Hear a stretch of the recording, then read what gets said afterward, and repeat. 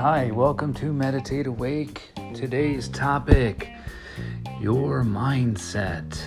So, mindset. Well, admitting when you've made a mistake is important, and saying you're sorry when you've hurt someone is crucial for healthy and loving relationships, there's no doubt. But apologizing when you haven't done anything wrong or saying sorry just to make yourself more likable can have a negative impact on your self-esteem.